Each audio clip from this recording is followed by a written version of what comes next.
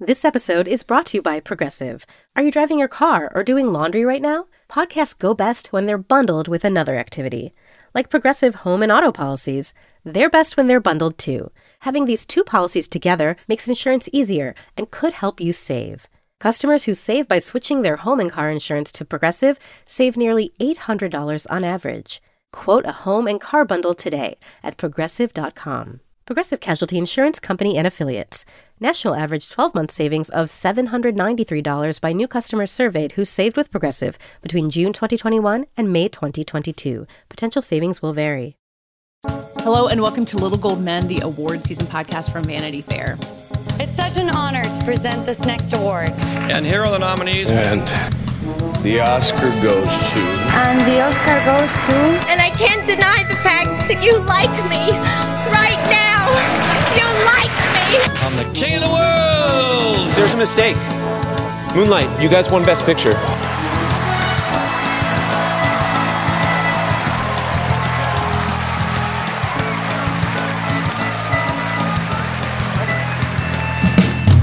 I'm Katie Ritta, deputy editor of VanityFair.com, and I'm here with our chief critic, Richard Lawson. Hello. And our senior writer, Joanna Robinson. Hi, Katie.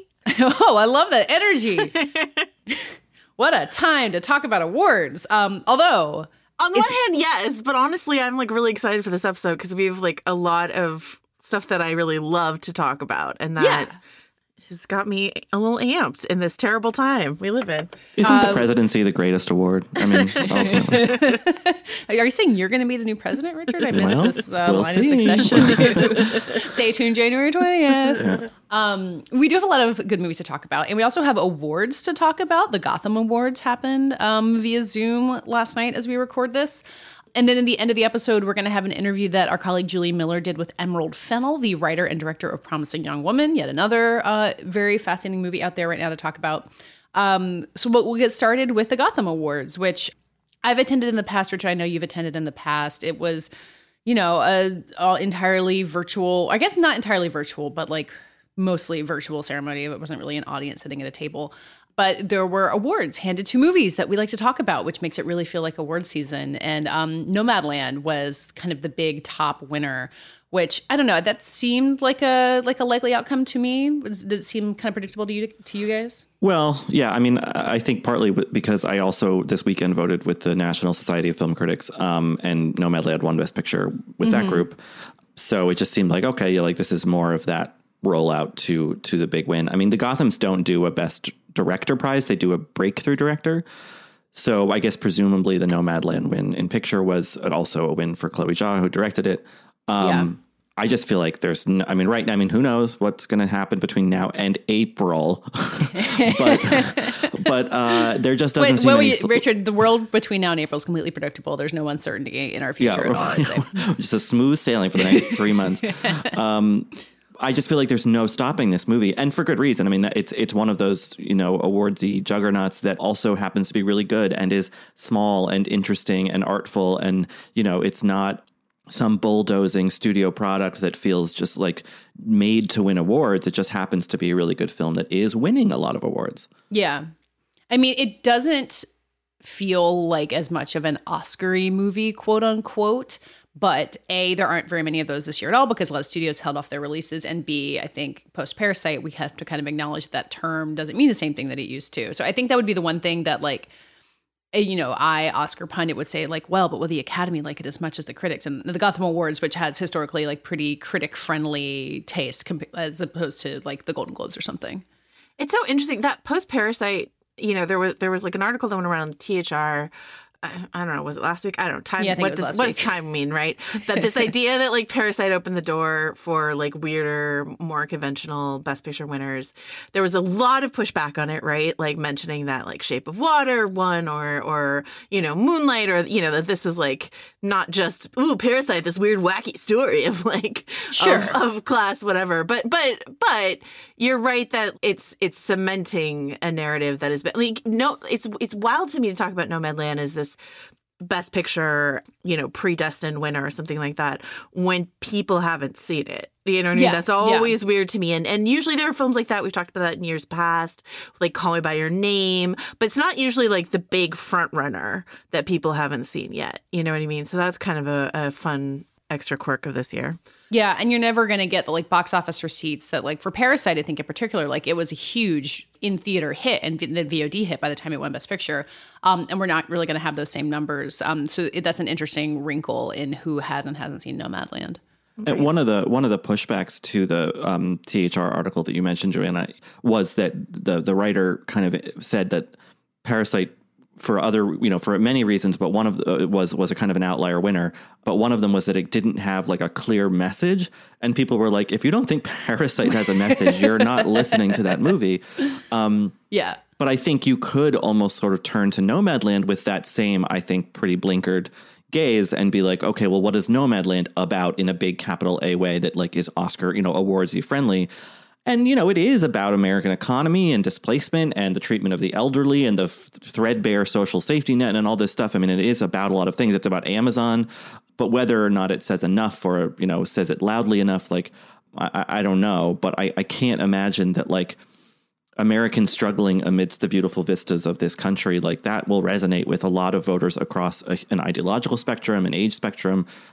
So the message might be harder to tease out than Parasite, which is all about a message.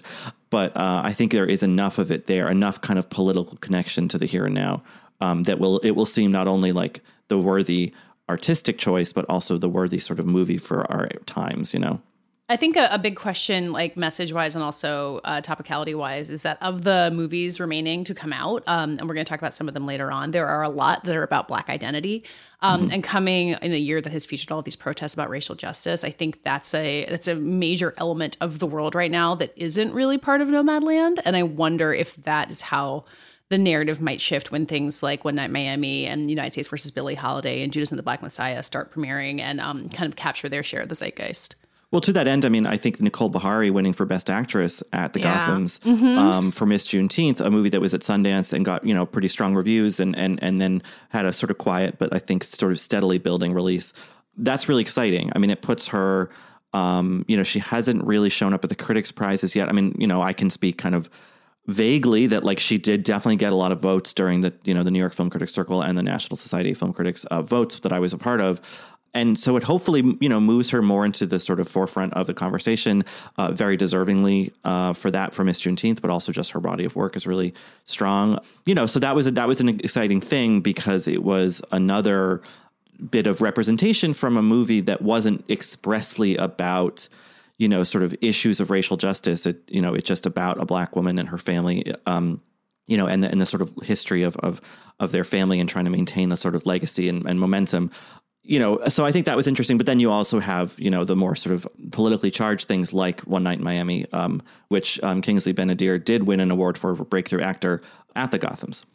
It's so the Gothams are so interesting because they, I sometimes forget what their categories are. And so I was like scrolling through the winners and I was like, Riz Ahmed for Best Actor in this Chadwick Boseman economy. And then I got down to the bottom and then I saw that they have like an actress spotlight award as well. And Chadwick Boseman and Viola Davis are represented there. And so it's just sort of like, oh, okay, I see. Like we're spreading the wealth around. And like with the Kingsley Ben-Adir win, there's just like all this opportunity to recognize people, which is what I would prefer at an award ceremony. I don't know if that sounds like too Northern California participation trophy. More awards for more people. Yeah, and I love seeing Riz Ahmed represented there because, as I've been saying, I think he's incredible in Sound of Metal. And I also love seeing Nicole Beharie in there.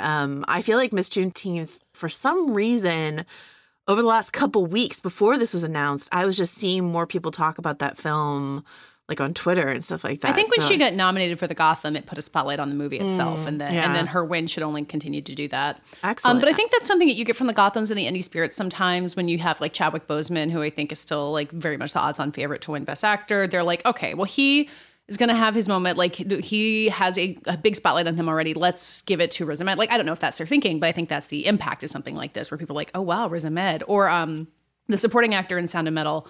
who keeps winning support, Paul Raci. Like, I think people are giving him an award for it in a similar way, being like, hey, you need to pay attention to this movie.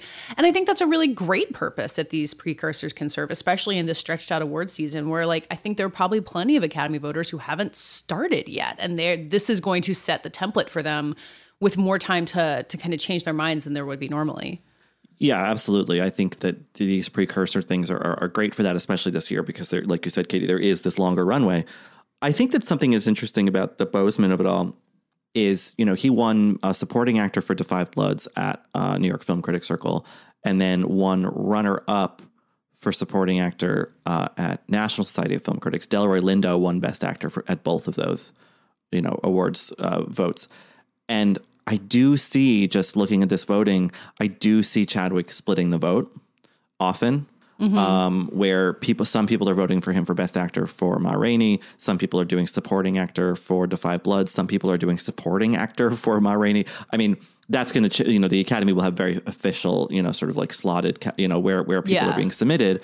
But I don't know. I think there is weirdly a chance that in the very understandable and not at all undue rush to celebrate his work and his life, there will be a sort of flood that goes in two different directions and could, I don't know, somehow affect his chances of actually winning.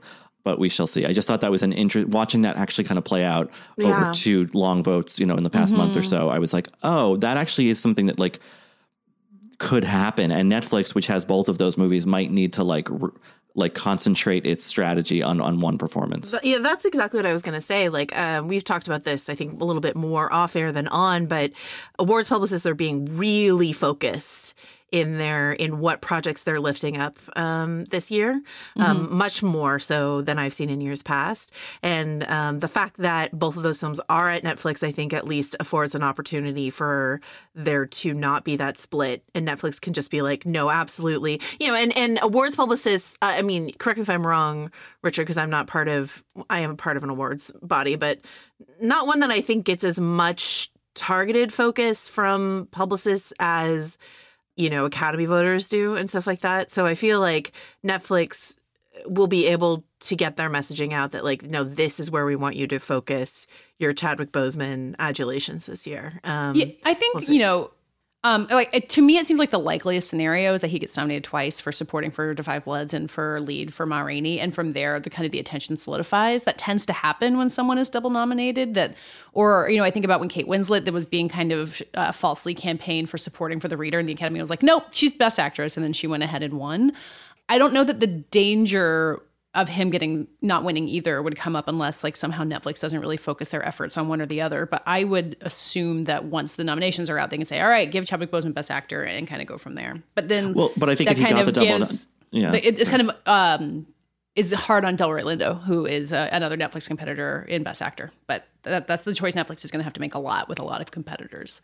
Yeah, and the problem is if he got the double nomination, some voters are going to say, check the box and supporting, some Best Actor. It's like you need the concentrated, support in one category, which you're right, does happen. I mean, Holly Hunter for The Piano versus The Firm or whatever, there is precedent for it, certainly. But yeah, that's the other thing is, Riz Ahmed winning at the Gothams and, he did very well at the vote that I did this weekend, and Delroy Lindo again won at National Society of Film Critics. And there are these other great performances, Anthony Hopkins in The Father, which weirdly has not gained a lot of traction in the way that I thought it would. I think there's just a lot of competition, I guess. But, I'm not at all saying that I think Chadwick Boseman is incredible in Ma Rainey. It's such a vivid and lovely performance. There's a lot to choose from. It just like there's a certain one of the choices in Boseman just feels a bit more weighted because of circumstances. And, that's fine. It's just like, I think that if you're, like you said, Katie, like if you're Netflix and you're like, we have this amazing like career defining work by this actor who's been in things forever in Delroy Lindo, but it's just not the right year for it. Yeah. No. Can I be petty about something for a second? Sure. Have you listened to this podcast? last fall when I was like sort of starting to really see what was on offer, I think it was probably after I watched Sound of Metal and really felt like Riz deserved a nomination. I was like looking at the Best Actor category and I was like, I'm sure I wasn't the first to notice this. I'm definitely not the last to notice this. But this proliferation of non-white talent in that category specifically, that you have a potential to have a Chadwick Boseman, a Delroy Lindo, a Steven Yeun, a Riz Ahmed, and Kingsley Benadir. Kingsley Benadir. I feel like we're not talking about Gary Oldman and Mank the way that a lot of people, like at the time, a lot of people were sort of sneering at me and saying like, obviously it's going to be Gary Oldman or obviously it's going to be Anthony Hopkins, et cetera. And I'm just sort of like, they could still get nominated easily, but like I feel like Mank is sort of, other than the great narrative around Amanda, like I feel like Mank has sort of fallen out of the conversation a bit. And Mank sank. I mean, yeah.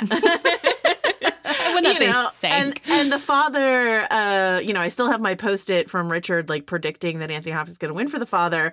I still think that film, sort of like maybe Miss Juneteenth, hasn't like even had its chance to fully shine yet. Mm-hmm. Do you know what I mean? So it hasn't been forgotten. Is it open?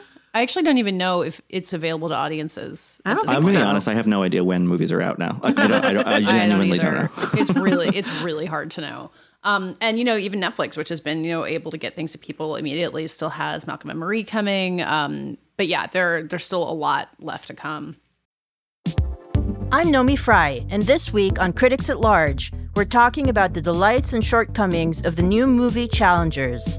It stars Zendaya at the center of a tennis triangle and a very steamy love triangle. Who are her loyalties to? Will she be tempted by the other one? How do these guys reckon their professional playing ambition with their romantic and sexual feelings about this mysterious woman? And such we have it. We have a conflict between three people in a game meant for two. Is it a sports movie or a sex movie? Find out on Critics at Large from The New Yorker. New episodes drop every Thursday, wherever you get your podcasts. Do you want to pivot to talk about One Night in Miami on this Kingsley Benadir topic? Because I was looking back at, I feel like I remember there being some fuzziness about how they're going to accept the supporting versus lead acting designations in this movie, because it's kind of all silly because it's basically 4 leads, which they're never going to be able to campaign as. But it does seem like Kingsley Benadir, and this Gotham Award will really cement it, is the breakout who is going to kind of push this boat forward. Which makes sense because the role he plays, I mean, he's playing Malcolm X, who in this film, brings the other 3 guys together to have this kind of, very heavy, far-ranging conversation about their celebrity and their role in the civil rights movement. Like, he is the kind of centerpiece of it in that he is the kind of inciting event of it. So One Night in Miami is available Friday, right? This Friday? Yes, on Amazon. On Amazon. But, it's been kicking around the conversation ever since Regina King won a directing prize for it. I watched it back in October, and then I watched it again last night, and I had 2 really different experiences watching it both times. But I think the second time, Kingsley Benadir's performance really, to me, rises above the other 3 performances, even though they're all tremendously great. They're all great. I think it's something to do with, I think, impression versus embodiment or something like that. You know what I mean? Like when you look at the depictions of, it's Jim Brown, Muhammad Ali, Sam Cooke, and Malcolm X in a fictional night in Miami after Muhammad Ali, then Cassius Clay sort of beats Sonny Liston. And the performances, Leslie Odom Jr. does a great job as Sam Cooke. Not that we're surprised. And one of the pleasures of the movie is like the music, listening to Leslie Odom Jr. do this incredible Sam Cooke stuff. Like, it's really, really, really good and fun. But like, I was talking to Katie a little bit about this via text last night. Watching Kingsley Benadir, it's not like any version of Malcolm X that I've ever like seen or thought of. And I was like, watching it, I was like, man, there's like a lot of Obama in his performance. And then I remembered what Katie had told me was that he had played Obama concurrently for the Comey role for Showtime. But then I watched his scenes in the Comey role, and his Obama is nothing like this, actually. So I think, versus a lot of other actors in that Showtime miniseries about Jim Comey and Donald Trump are doing hardcore, like Brendan Gleeson is doing a Donald Trump impression. I think Kingsley Benadir's approach to these real life, very famous real life figures, way less focused on impression, and in that way, that performance draws me in more. Does that make sense? Oh, yeah. It does. And I think the movie, which is based on a play, I think it's really careful to depicts Malcolm X very much in opposition to the way that he was depicted in white media at the time, and maybe still is, you know, as this kind of uncompromising firebrand radical. You know, some of his ideas were radical, but in the right direction, you know. But, you know, this movie really, I'm not going to say it softens him, because there were, you know, no doubt softer sides to his character in real life, but it's a quieter take on the real person than maybe Spike Lee's film is with Denzel Washington, but no less realistic for it, you know? And so deliberately humanizing, I think. Like, Yeah. you put these 4 guys in a hotel room and they're going to, like, talk shit and also, like, have conversations about really big ideas. Like, it's all of those things existing in one person, which is how people are. Well, yeah, especially these public figures. And so you get this kind of peek behind the curtain. And this is a conversation that actually happened. We don't know actually what was spoken about, but these people did hang out that night in Miami. Oh, okay. For some reason, I thought it was completely fictionalized. The content is fictionalized. Exactly. Yeah. Not the event. Yeah. Okay, gotcha. Right. And they talk about persona, specifically as it pertains to Malcolm X, the public-facing persona versus the, like, what it's like to hang out with him. And so I think that, you know, gives you some room to have a vastly different angle on him. But there's just like this, I just think Kingsley Ben-Adir is so good in this role. There's so much world weariness on him and anxiety at the same time. And my experience watching One Night in Miami, like when I watched it in October, maybe I was distracted that day, whatever. I don't know. We're all going to have a really real conversation about what it's been like to try to be, like, critical about film in the era when we're watching it at home with all the distractions that come along with that. You know what I mean? And I do think the first half of the movie is a slow build to a phenomenal second half. And so I remember feeling like a little restless the first time I watched it and stuff like that. This time, I think knowing that the payoff was coming, I was sort of riveted throughout, which maybe I would have been if I had been in a theater the first time. But does that make sense? Like that, I think if you watch the film on Friday and you start, you know, if you're listening to this, you haven't seen it yet, you watch the film on Friday and you're starting to watch it and you're like, is this as good as everyone says? I think it just like any good piece of theater really just builds and builds and builds and builds, you know? Yeah, I saw it at Toronto in September and haven't been able to revisit it since. So it seems, you know, I'm getting to the point in this especially long award season where it's like, do I remember First Cow all that well? It's time to start revisiting. Yeah. So I look forward to seeing this one again. Yeah, when I rewatched Promising Young Woman, which I hadn't seen since Sundance almost a year ago, I was like, oh, all these scenes that I literally could never have recited. You know, I had no idea these movies were in the movie. Yeah. So yeah, we are in a weird year where it's like kind of necessary to revisit things. I revisited this too as well, Joanna, and you're right. I mean, I think it's also been interesting with The Father and Ma Rainey and now this to look at play adaptations this year. I think all 3 of which are very successful. And I think, you know, I wrote something for our special issue about the sort of best picture frontrunners, and something that I wrote about this and about Ma Rainey, especially is that, like, I don't mind that it feels like a play, you know, like it because it's so focused on performance and writing that, like, a director like Regina King in this case, or George C. Wolfe in Ma Rainey's case, like, they just kind of gently corral the language into the shape it needs to, you know, and like keep things moving along. But like, really, we're just there to listen and to enjoy these great performances. And so I you know, and in a year when we are denied any sort of really live performance, like this feels like a nice approximation of the real thing with also some cinematic touches. So yeah, I would say if anyone is nervous about the, like, oh, is it going to feel too stagey? Like, just kind of lean into it. And there's so much there to kind of enjoy. In its more simple, you know, it's not huge spectacle, but it is, it's definitely engaging regardless. I texted my sister last night and I said, how do you know when a film is based on a play? And she's like, 4 locations max, so much talking. And I was like, yep.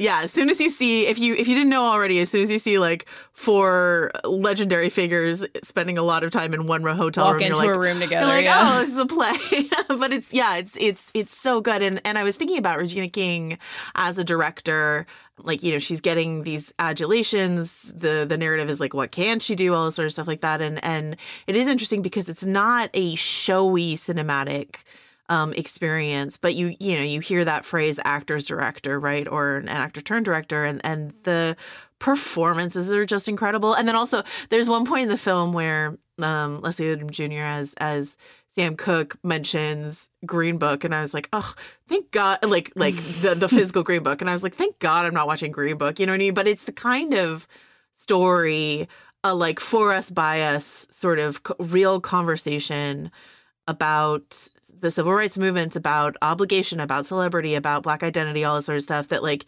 you feel like no one has fumbled this delivery of it. If that makes sense. We should also say it's adapted by Kemp Powers from his own play, and he also was the co-writer and co-director on Soul. So he's having a fascinating year. Yeah. Kind of like it feels like he came out of nowhere because all of a sudden he has these two giant projects. Obviously he's been working for a long time, but he's certainly one to watch too. So One Night in Miami, watch it. Yeah. This Friday on Amazon. So I wanted to also talk about another movie that's out this week, somewhat briefly, but MLK FBI is an IFC documentary that is going to be available to rent this week. And it is coming out the same week as the trailer for Billie Holiday versus the United States. And then also people are going to start talking about Judas and the Black Messiah. And these are three movies that have this kind of incredibly timely overlap where they are all movies about really prominent Black people in the 1960s who were being targeted by the American government and the FBI. And, you know, these are all stories that were known to some degree or another. Like, I think maybe most people know that Martin Luther King was targeted by J. Edgar Hoover. I'm not sure if that's true or not. But I think a lot of people don't necessarily know who Fred Hampton is, who is played by Daniel Kaluuya in Judas and the Black Messiah. And then you might know who Billie Holiday is, but not know the extent to which she was targeted by the FBI. We're going to talk about all these movies in more detail because Judas and Billie Holiday are both coming out in February. But watching the Billie Holiday trailer in which you see Trevante Rhodes as the FBI agent who was hired by the head of the FBI narcotics division to basically tail her. I don't know. It's just all very visible and right there on the surface. And it's kind of remarkable to see all of these films touch on each other. But MLK FBI coming out this week maybe is a great place to start because it's the documentary. It's about maybe, you know, probably the most famous of these three people. And I think even if you think you know the story, it's kind of shocking to watch all the archival footage and watch how this incredibly intense surveillance of Martin Luther King as he was doing amazing things, how intensely he was being targeted by the FBI at the time. Have you guys seen MLK FBI? It's really, I mean, it's damning, you know? Yeah. I mean, I don't mean this pejoratively at all. It's an information dump, you know? It's just like, here is all of this stuff that the FBI was doing that only recently, I think, became a matter of any sort of public record. Yeah, it's taken a long time for all the pieces to kind of come to light. And I think some of it still is sealed. Yeah, well, exactly. And I think that, you know, one of the more provocative things, if not the most provocative thing in the film, is that it walks up to the line of saying the FBI killed him. And it doesn't cross that line. And, you know, plenty of people, perhaps some of us on this podcast, think that actually is the case of what happened. I don't know, do you guys remember when the comedian Jabuki Young White, like he changed his photo and Twitter name to the FBI? And made a joke about how they killed Martin Luther King, and he got like Twitter banned for like a month. He's or something. Been like Twitter banned multiple times. Oh, it's like his like shtick now. I mean, it's really he's great. People should follow him. But you know, like so this is not new information for plenty of people that the FBI was this involved. But I think in the way that it's accessibly packaged, it's compelling. You know, these are things that we really need to know. You know, especially considering the way the FBI is held in such, you know, suspicion, yes, but also high regard. I mean, it's interesting watching, you know, given what happened in Washington last week, like people now kind of tweeting at the FBI or, you know, imploring them to arrest this person and arrest that person. And yeah, I don't disagree that the people that they're, you know, speaking about should face some consequences for what they did or helped, you know, incite. But like, you know, the FBI is still the same FBI in a lot of ways. And like, and I don't know that that's necessarily an institution that we should turn to very often for a sense of righteousness or justice. And this film makes plenty clear why we should be skeptical of, you know, an institution that J. Edgar Hoover built. And he was a very corrupt person. Oh, I saw J. Edgar. That taught me everything. Yes, exactly. Yeah. And the movie, the Armie Hammer film. And MLK FBI uses all these old footage of like Hollywood movies that were like, I don't know if they were sponsored by the FBI, but like obviously made in cooperation with the kind of helped turn the G-Men into this American icon. And it's like built a propaganda machine around it, basically. And it really holds that in very stark contrast to what they were actually doing to Martin Luther King and a lot of other people at the time. Well, yeah, there's also that there was that movie Seberg with Kristen Stewart that I saw at Venice last year about the actress Jean Seberg, who was involved with the Black Panthers as a sort of ally and was targeted by the FBI. I would say it's a little more compelling to see movies about the actual Black Panthers and civil rights leaders who were targeted than it is Kristen Stewart in some cool 60s fashions. Yeah, and Judas and the Black Messiah, I think, has a lot of that. It's coming. It's going to be on HBO Max February 12th. It's still embargoed review-wise, but I do believe people are going to be able to talk about it on social media this week. I think we're going to be talking a lot about Daniel Kaluuya and Lakeith Stanfield from here on out. Daniel Kaluuya playing Fred Hampton, who you might remember is also a minor character in the Trial of the Chicago 7, which is just another way everything keeps echoing each other this year. And it's kind of a big, sprawling movie, but in a lot of ways, it's a two-hander between him and Lakeith Stanfield, who is the FBI informant who's been sent to infiltrate the Chicago Black Panther Party, and plenty of terrible things unfold from there. Go ahead. And I think the announcement that Kaluuya is definitely running and supporting, I think shot him very far to the front of that He's race. Really amazing in this movie. I mean, there's one kind of central scene that is really heavily promoted in the trailer where he's speaking. I think it's an auditorium or a church. I can't remember. He's speaking in front of an auditorium. And in front of a big audience. And he's just magnetic. I mean, we've seen him in Get Out. I think about him in Widows, where he's there's even more intensity to him than in Get Out, which might be the closer parallel to this, but it's kind of another brand new side of this actor who kind of keeps leveling up every time we see him in a new movie. I think they're both amazing in it, though. And then finally, as I mentioned at the top, the trailer for United States versus Billie Holiday came out. It's coming to Hulu at the end of February. It had originally been, who had it originally? Was it Lionsgate? We were going to release it. Oh, a little Goldman production. But then our company folded after mismanagement of funds. So anyway, that movie will become widely available at the end of February. It's directed by Lee Daniels. Andra Day playing Billie Holiday. I mean, you hear in the trailer that she just sounds like Billie Holiday. It's pretty remarkable. So I'm eager to get a closer look at that, and I think we'll be able to talk more about the many historical overlaps between all these movies when they come closer to being released. Okay, and then one more thing that is out this week, because the content keeps coming. Richard, you saw Locked Down, which when I heard the description of a movie about Anne Hathaway and Chiwetel Ejiofor being locked in during the pandemic, I was like, nope, I don't want it. I like them. I don't want to watch a movie about people locked inside. Yeah. And then I heard there was a diamond heist, and then I was more interested. So tell me where it landed. Yeah, no, it's two of them in London. Through a series of kind of convoluted things, they decide to steal a diamond from Harrods, the luxe department store in central London. It's such a fabulous setup. It's such a fun idea, and the movie is actually horrible. So bad. It was written by Stephen Knight, who Hathaway worked with on Serenity, the crazy movie from last year. And was like, more of that, please. I don't understand. Being like, this is terrible. Give me a second helping. It's just such a fun premise, and it is. Doug Liman directed it, but who really, there's no direction really. It's all about this god awful screenplay that is just so pretentious and snide. And I'll have a review out that people can read by the time this episode airs. But it's they're good in it, and they're sexy and fun and clever, whatever. They're doing their work, but there's something about the movie that I don't begrudge anyone's reaction to this year or last year, is particularly quarantines and lockdowns and stuff like that, as long as they were doing something safe, but I don't really side with the idea of all of this is just some sort of cosmic nuisance to my life. I responded more to it as being this is for safety and whatever. And this movie is very much one that falls on the side of cosmic nuisance rather than obligation. And in terms of staying inside and quarantining and all that stuff.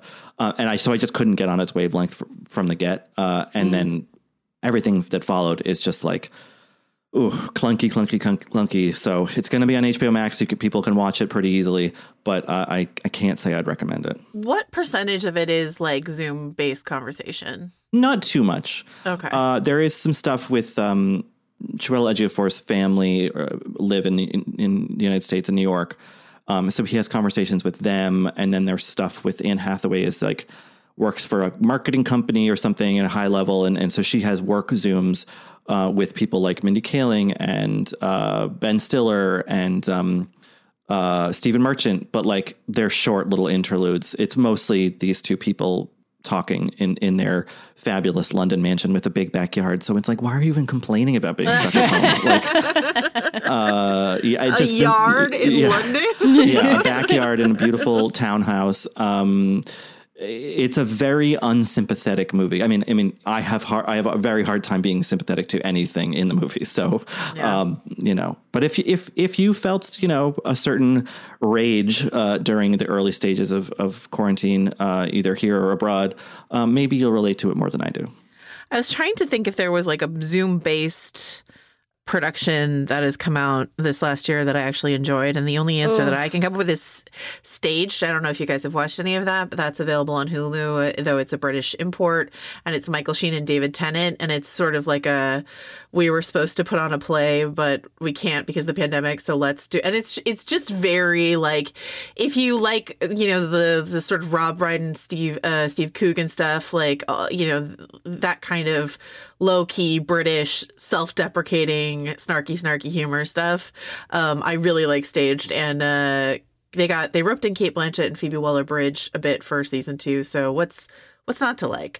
But it's really hard to pull off Zoom conversation as like interesting filmmaking, Well, there was that movie Host. It was a horror movie. It's like under an hour. It's really short, but about these girls who basically do a seance over Zoom with each other, and then something bad happens. And it's actually pretty good. But watching Locked Down, which I think was written way earlier. I mean, in the movie, they're talking about, another 2 weeks of this. And it's like, people just wait. You hear the Zoom noise of like the window opening. I'm not going to try to synthesize it, but you know that sound. No. And I was just like, I don't want this. I don't want this. I just want movies to wait and not be about this, frankly. It genuinely makes me want, because like this is obviously a huge monumental period in history. Like we may be having references to Zoom meetings for the rest of our lives, but like, will I ever be ready for it? Am I always just going to be like, no, I need something else, escape from this? Yeah. Give me a phone call. I don't care. Like, I just don't want the sort of, and the jokes are all the same. That's the thing that I think really bothers me, is that like, it's like the same observations, like, they're not wearing pants, but they're dressed from the waist up, like, okay, we get it. Like those were sort of clever in April, but it's January the next year. Like I just wanted, we need this kind of like trope, I guess, to evolve, and Locked Down, I think, is not an evolution in the slightest. Do you guys want to talk about a piece of entertainment that feels like it wasn't made in the pandemic at all? Yes, take me out of this pandemic, please. I'm going to take you all the way back to 1950. No, WandaVision is the first Kevin Feige-led Marvel Cinematic Universe foray into the land of television on Disney+.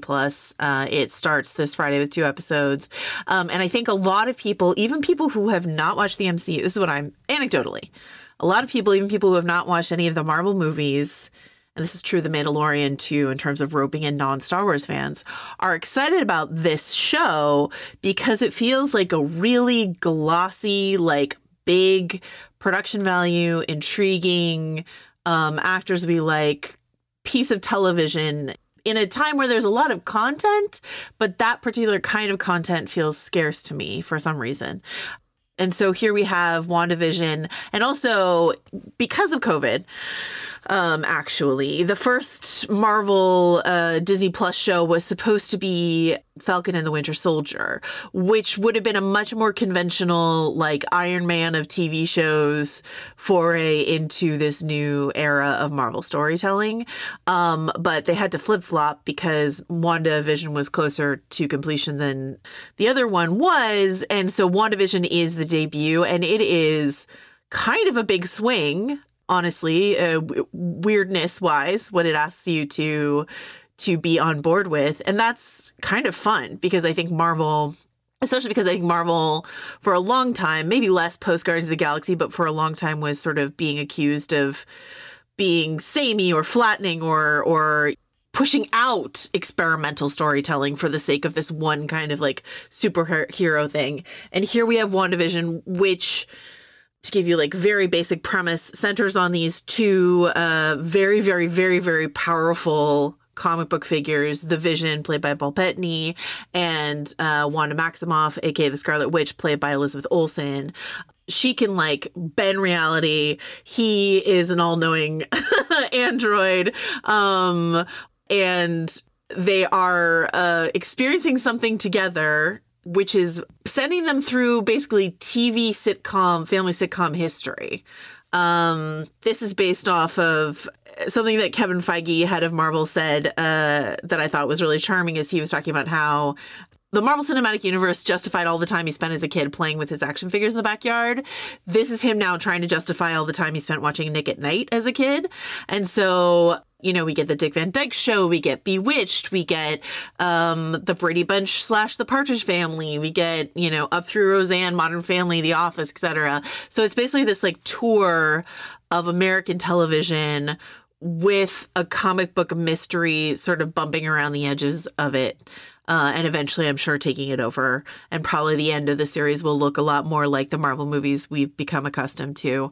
But the beginning, I've seen the first 3 episodes, and the beginning is such a wild, fun, weird concept that I think they really pull off. So, WandaVision, I'm excited. How dumb will I feel watching WandaVision? Oh, yeah, sorry. Yes. No. I will feel dumb until I listen to your podcast explaining it to me. Well, right, because and Katie, the podcast is very dum friendly because I too am a dum. So Joanna will be answering my dum questions, and then in the second half of each episode, another resident expert, Anthony Bresnikan, will join Joanna to actually talk about like the serious, you know, nitty gritty stuff. Well, I guess kind of, you know, like, I don't know what I'm going to do. They're going to get on the mic and be like, can you believe these idiots who don't understand any of this? No. Here's the deal. Richard loves a theory show. This is a theory show. So I'm really excited to talk to Richard. Like, I kind of know the answers, probably. Richard's going to like be having fun and theorizing, and that's going to be really fun. But yeah, there's going to be a whole section of the podcast, first section with Richard. This is the Still Watching podcast that we do where we pick different TV shows to follow, where Richard and I will be talking about the show in a way that should be really entry-level friendly. And you won't have to have even seen a Marvel movie. And I don't think you will have to even see a Marvel movie to enjoy the show, because at least these first few episodes, and the episodes are about 20 to 30 minutes. Each episode is also a sitcom plot.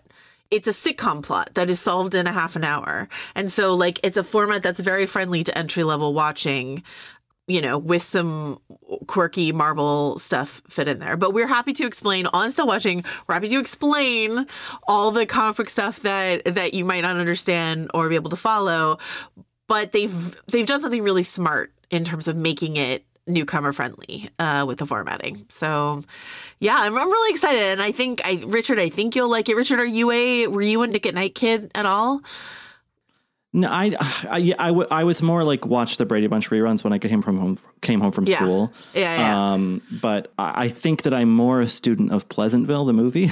Yeah. And so I think I know the tropes, even if I haven't seen the actual source material. Yeah, there's a lot of Pleasantville. There's a lot of Stepford Wives. There's a lot of other like fun stuff in there. They've talked a lot about the Twilight Zone as an influence. I would say there's some like David Lynchy stuff in there in terms of like perfect suburbia / menacing weirdness also happening. So I just think there's a lot for a lot of different tiers of audience. Katie, do you have any WandaVision questions? No, I am curious about how people who didn't watch Bewitched when they were way too young to understand half of it will respond to it, because that was my experience for sure. But personally, I'll get it. I'm excited. The other joy of WandaVision is Paul Bettany is so funny in it.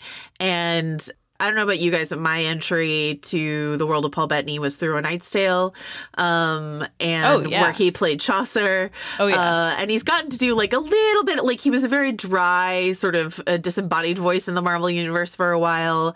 But as an android, as Vision, he's had to play it like fairly straight, kind of awkward, but fairly straight in the films. And here he just gets to like go full physical comedy, funny. They modeled him a lot on Dick Van Dyke, who, if you've never watched the Dick Van Dyke Show, you may at least be aware of the opening credits where Dick Van Dyke like trips over an ottoman. You know what I mean? So it's just sort of like, this is the kind of, and that sounds That might sound hokey. It's not. It's just really fun. So, if you didn't know you were missing this about Paul Bettany, I'm really excited to say that this is here. So I don't know. I don't know.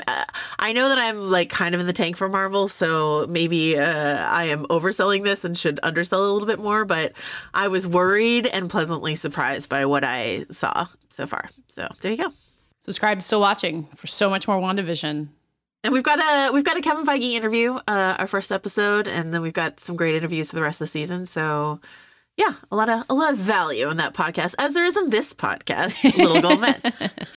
I'm Rachel Martin. You probably know how interview podcasts with famous people usually go. There's a host, a guest, and a light Q&A. But on Wildcard, we have ripped up the typical script. It's a new podcast from NPR where I invite actors, artists, and comedians to play a game using a special deck of cards to talk about some of life's biggest questions. Listen to Wildcard wherever you get your podcasts, only from NPR.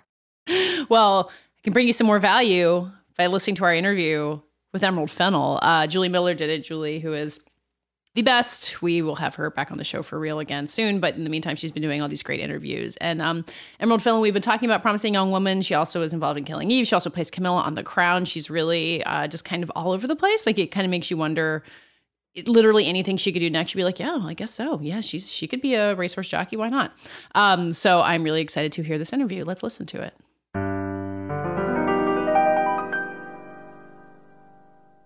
I'm Julie Miller, Vanity Fair's senior features writer, and I'm here with Emerald Fennell, actor on The Crown, where she plays Camilla Parker Bowles, the season 2 showrunner of Killing Eve, and now the writer-director mastermind, really, of Promising Young Woman, an exciting, striking, visually surprising film that opens on Christmas, starring Carey Mulligan. So I'm so happy to be talking to you about this film that as I mentioned, I saw ages and ages ago, back when it was supposed to have an April release. But here we are now, gearing up for it.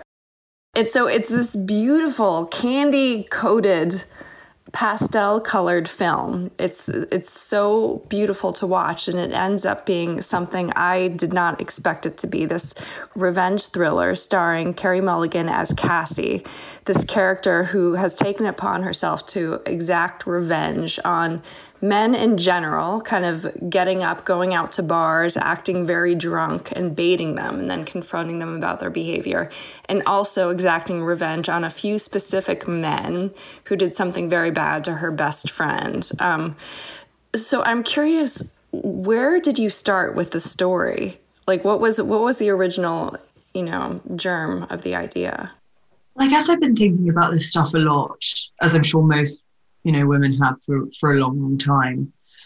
And I'd wanted to write a revenge movie that felt like it had a real woman at the center of it. I think a lot of these sort of female-led revenge movies tend to be incredibly entertaining, and I love them, but they have women at the center who sort of behave in a way that I just don't really recognize. And so I sort of wanted to write something that would sort of approximate what I might do if I wanted to wreak revenge. And, given the sort of limited resources physically I have, and, I think probably most women have, you probably wouldn't necessarily go down the route of the AK-47 and the passage.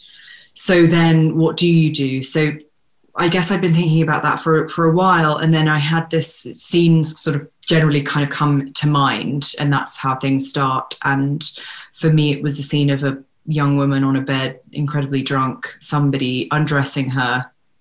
And she's saying, drunkenly sort of, what are you doing? What are you doing? And then she just sits up and looks at him stone cold sober and says, what are you doing?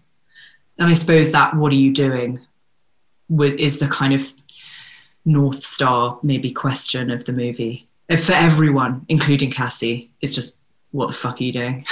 And that opening scene is so familiar, sadly, just being out, and there's, a girl who's too drunk and she's being preyed upon by guys, and we're all sort of complicit in those situations, I guess, in a way. How much did you go back and look at your own behavior and your friends' behavior kind of throughout the writing of this?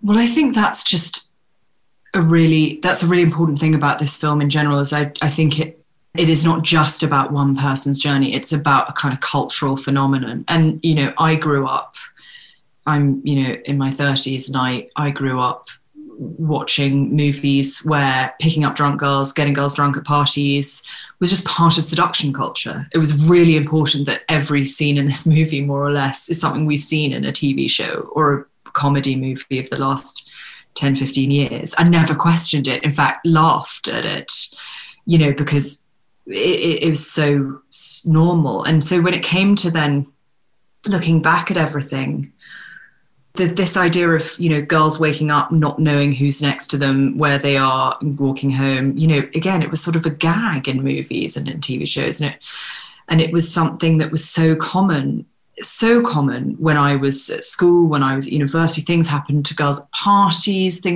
they were vulnerable, very vulnerable. In the way that a drunk, if you're a drunk guy and you're passed out, somebody might draw a dick on your face, right, or shave off one of your eyebrows. It's just so interesting when it comes to women's bodies. People have a very, very different response to that kind of vulnerability. But so when it came to, looking back at all that stuff, I think certainly I had to be really, if you're going to make a film about this stuff that at least is going to try to be as honest as it can be, and that's what I always wanted and intended, I had to be honest with myself and go back and think, there absolutely were times I should have intervened, or I could have been more supportive, or we should have all insisted somebody, reported something. But, things like this, it's so much part of the culture, so much. I think a lot of us, have to live with the fact that there was a sort of part of it was this being forced to joke about it, being forced to be cool with it, whether it was you or friends of yours. It was sort of almost bad form to mind, right. And it was kind of your fault. And so that coming to terms, so this movie, I suppose, is not only about the things themselves, it's about the culture that kind of makes it possible, and the culture that, makes good people think that doing something bad is okay. And that they know, and something, and I guess what I was interested in that first scene was that, like, we do know it's bad.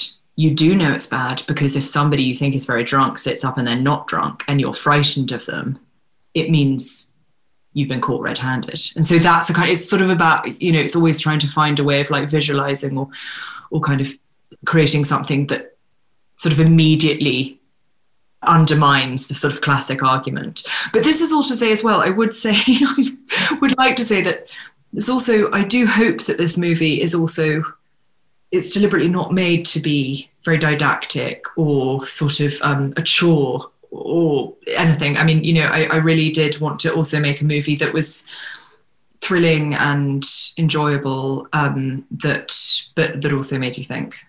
It was really fun to watch. I walked away thinking, should that have been so fun, even though we watched Cassie kind of go to these exaggerated, heightened ways to kind of, I guess, exact her revenge, her payback. But well, I think, it's a few things. I think that life is very tangled and complicated, and things that are beautiful are often deceptive, So it kind of made sense that the movie itself, like Cassie, would be very welcoming and innocuous seeming and familiar seeming. Everything about it feels, I hope, easy and pleasurable. That's sort of what you want. That's what you want when you make something.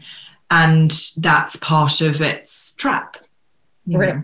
So, but again, as well, when you're talking about stuff like this, I think we have as viewers, we have a very particular idea of how serious topics are shown, and they're often shown in a very serious, grey way, very dour, very realistic. And I think, I don't know, it's very interesting that we think that these things have to be discussed in a certain way, because for me, when I talk with my friends, they are always at their funniest and most savage when they're in the middle of something really difficult and troubling.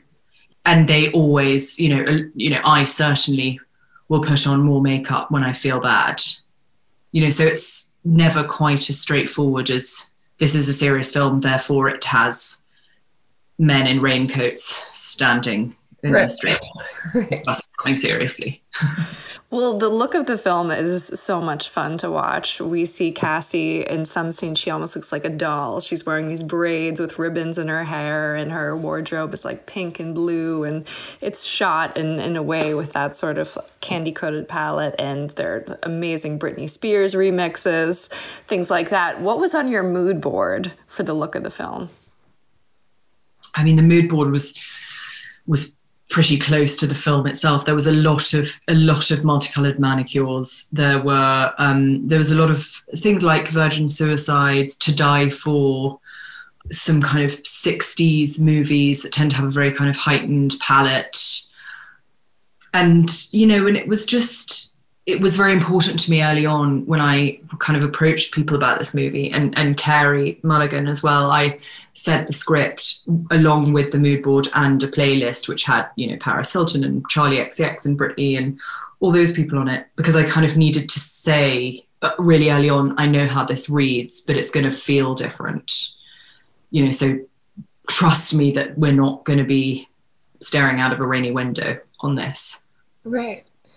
Did you ever at any point while writing think like, I've gone too far, this is too dark what I'm doing, what Cassie's doing, to especially the guys who, I guess we can say they raped her best friend, and that's what she's looking to kind of pay back for. But at any point did you feel like you had gone too darkly, like you had to rein it in a little bit?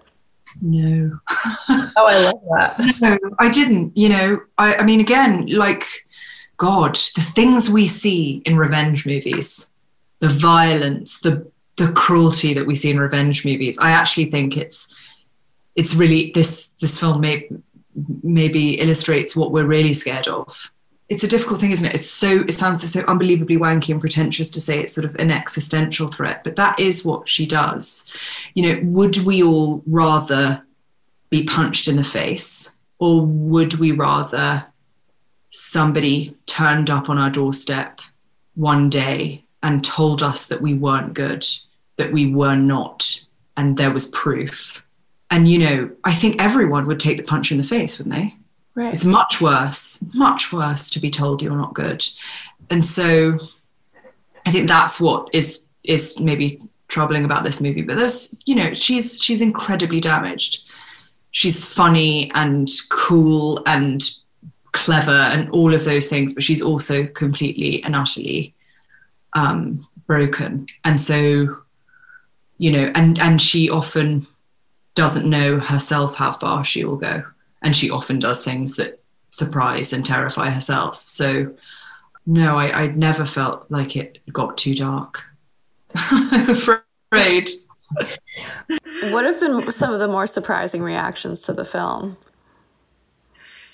There have been a few. I've been very touched, and it's been amazing having conversations with people after they've watched it. At Sundance, it was wonderful because people, because it's such a small town that you're kind of, in coffee shops and stuff around with lots of people who maybe seen your film, and so many people would come up and talk very openly and candidly about this stuff, and it was just really amazing. But when I was pitching it, I pitched the opening scene, and there was a man who probably was about maybe my age, maybe even in his early 40s. And he said, I said, and then she sits up and she's sober. She says, "What are you doing?" And there was just this long pause. And I thought, oh no, what have I done? And he said, "Is everything all right?" And he said, "Yeah, I'm just going through every date I've ever been on." And I was like, okay. But that's candid. That's candor. That's what this needs, because this movie is not just about the terrible things that happen.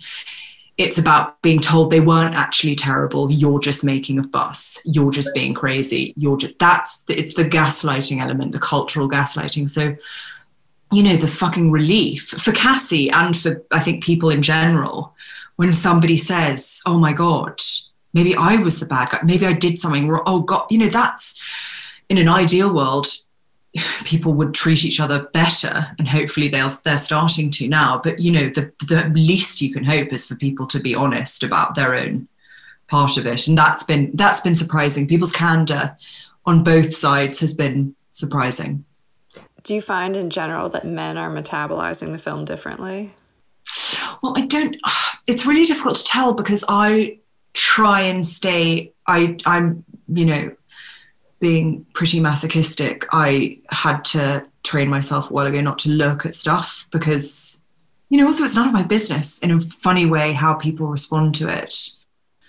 And they have, then, I think we set out to make something that felt very, very true to me. And that's not necessarily to say it will ring true with other people. And it's not fair to expect everyone to universally love it. But so I don't know, the only conversations really at the moment I've been having with people are people obviously, because we're in a junket, people are fairly polite about it to my face. So I don't know necessarily, but certainly I've had a lot of conversations with the LGBT community as well. I think this has been just as much of a problem there as it is in the kind of heterosexual community. So that's been very, very interesting.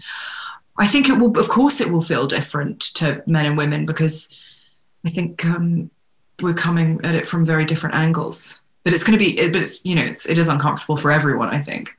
Right. Let's talk about The Crown. I'm obsessed with all things The Crown. And Camilla, it's interesting seeing the difference between season 3, how Peter Morgan treated Charles and Camilla versus season 4 with the introduction of Diana. All of a sudden there's another character kind of for audiences to sympathize with. Did you feel like Camilla and Charles were treated differently this season versus last? Things certainly get more complicated with the love triangle, quadrangle of it all. Yeah, things get more complicated when they're older. They've got more, Camilla's got children, she's married. Camilla and also me on the show, we were kind of outliers in that I kind of came in very rarely for a day or so, and it was just a joy, but I wasn't there kind of all the time like Josh and Emma were. And I think that's sort of what actually, I think later Camilla became such a huge presence, but at the time that we're talking about, I think she and Charles were still, for the most part, just best friends, which of course is just as, I think there are lots of people who understand their partner's, best friend who's, they're slightly suspicious of. But so for me, I kind of felt I would sort of come in, and I think Camilla, certainly the Camilla of Peter Morgan's Camilla, and how we always discussed it was that she was just a woman getting on with her life. She had a lot going on. She was stuck between two incredibly demanding men. And I think that there wasn't I certainly don't think there was any intention on her side for things to pan out as they did. But, it's the thing, and again, this is even more important to say now, it is a drama. It is written. It is, this is something that it's historical fiction.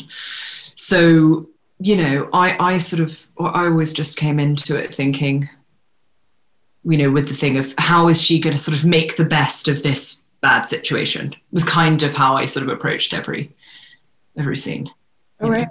It's been said that she enjoys watching the show with a glass of wine. Have you heard anything? I haven't. I absolutely haven't. I haven't. I mean, that's absolutely terrifying, isn't it?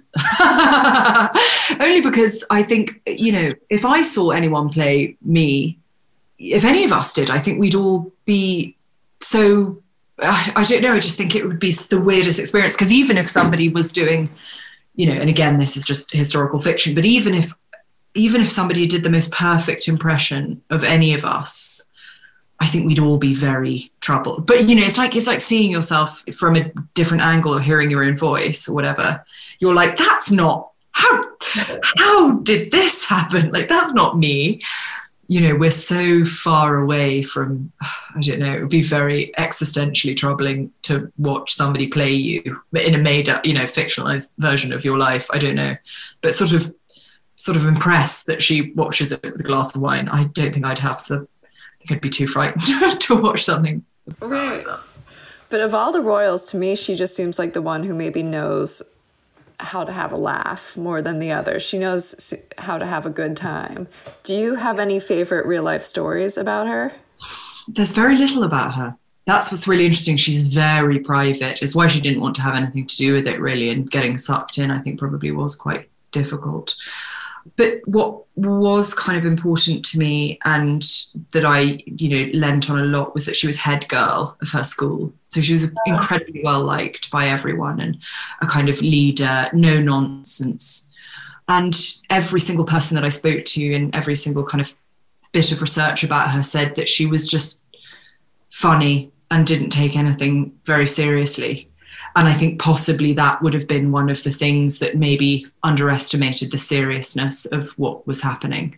Right. Because again, it's very easy for all of us to look back over at things, but I suspect when you're in them, they are not quite so simple. I don't know. If you were to meet her, what would you want to talk about? Have you fantasy fictioned a conversation with her? Oh God, no, definitely not. I really do think of the Camilla that I play as being a completely different person, actually. I from the beginning, I sort of detached them. But I would be like, oh God, I think I would ask, what is your go-to conversation starter when you just have because she must have to sit next to different people at dinner and lunch every day and not really be able to say anything but kind of light small talk, which is so kind of deadening. So I'd like to know what her go-to cracking someone open question is. Right. Well, I am so excited to hear about your version of Cinderella, which you wrote with Andrew Lloyd Webber. When did you write that? So we've been working on that, I think, probably for about 3 years. And he always loved Rodgers and Hammerstein. Rodgers and Hammerstein's Cinderella was one of the biggest. They did a TV version of it in America, and it was the biggest ever rating. Still, I think, remains the biggest rating ever. And he'd just done, it would have been around the time he was doing, or had just done the Jesus Christ Superstar live. And it was just incredible. It's just this event, and people loved it so much. I think it was at Easter. And so he was kind of thinking about Cinderella, and he wanted a version. He's very kind of plot led, so he doesn't really start writing until he has a story. And so we were talking about it, and I said, Cinderella's a tough one, because Cinderella isn't really a person. She's a shoe, more or less. She's kind of a person to whom things happen, and then she's rescued by a prince, but that only happens because she gets sexy. And in terms of a character and a story we can really invest in, I think that's kind of a tough ask now. So for me and for us, it was about taking the stuff that we love about Cinderella but making her and the story itself something much more relatable. So in this version, it's set in, it's all the things I love about fairy tales, which is it is a proper fairy tale world. It's Disney on crack. Everyone's gorgeous. Everyone's so gorgeous that if you're not gorgeous, you're just a pariah, because they make their money from tourism. And so they're required. Sexiness is a requirement. In fact, it's the only requirement. And Cinderella is the only person who doesn't subscribe to this. And she's kind of acerbic and angry and kind of an asshole, actually. And her best friend is the younger prince, who is a nerd, who's a big fat nobody, because Prince Charming is the sexiest man in the world.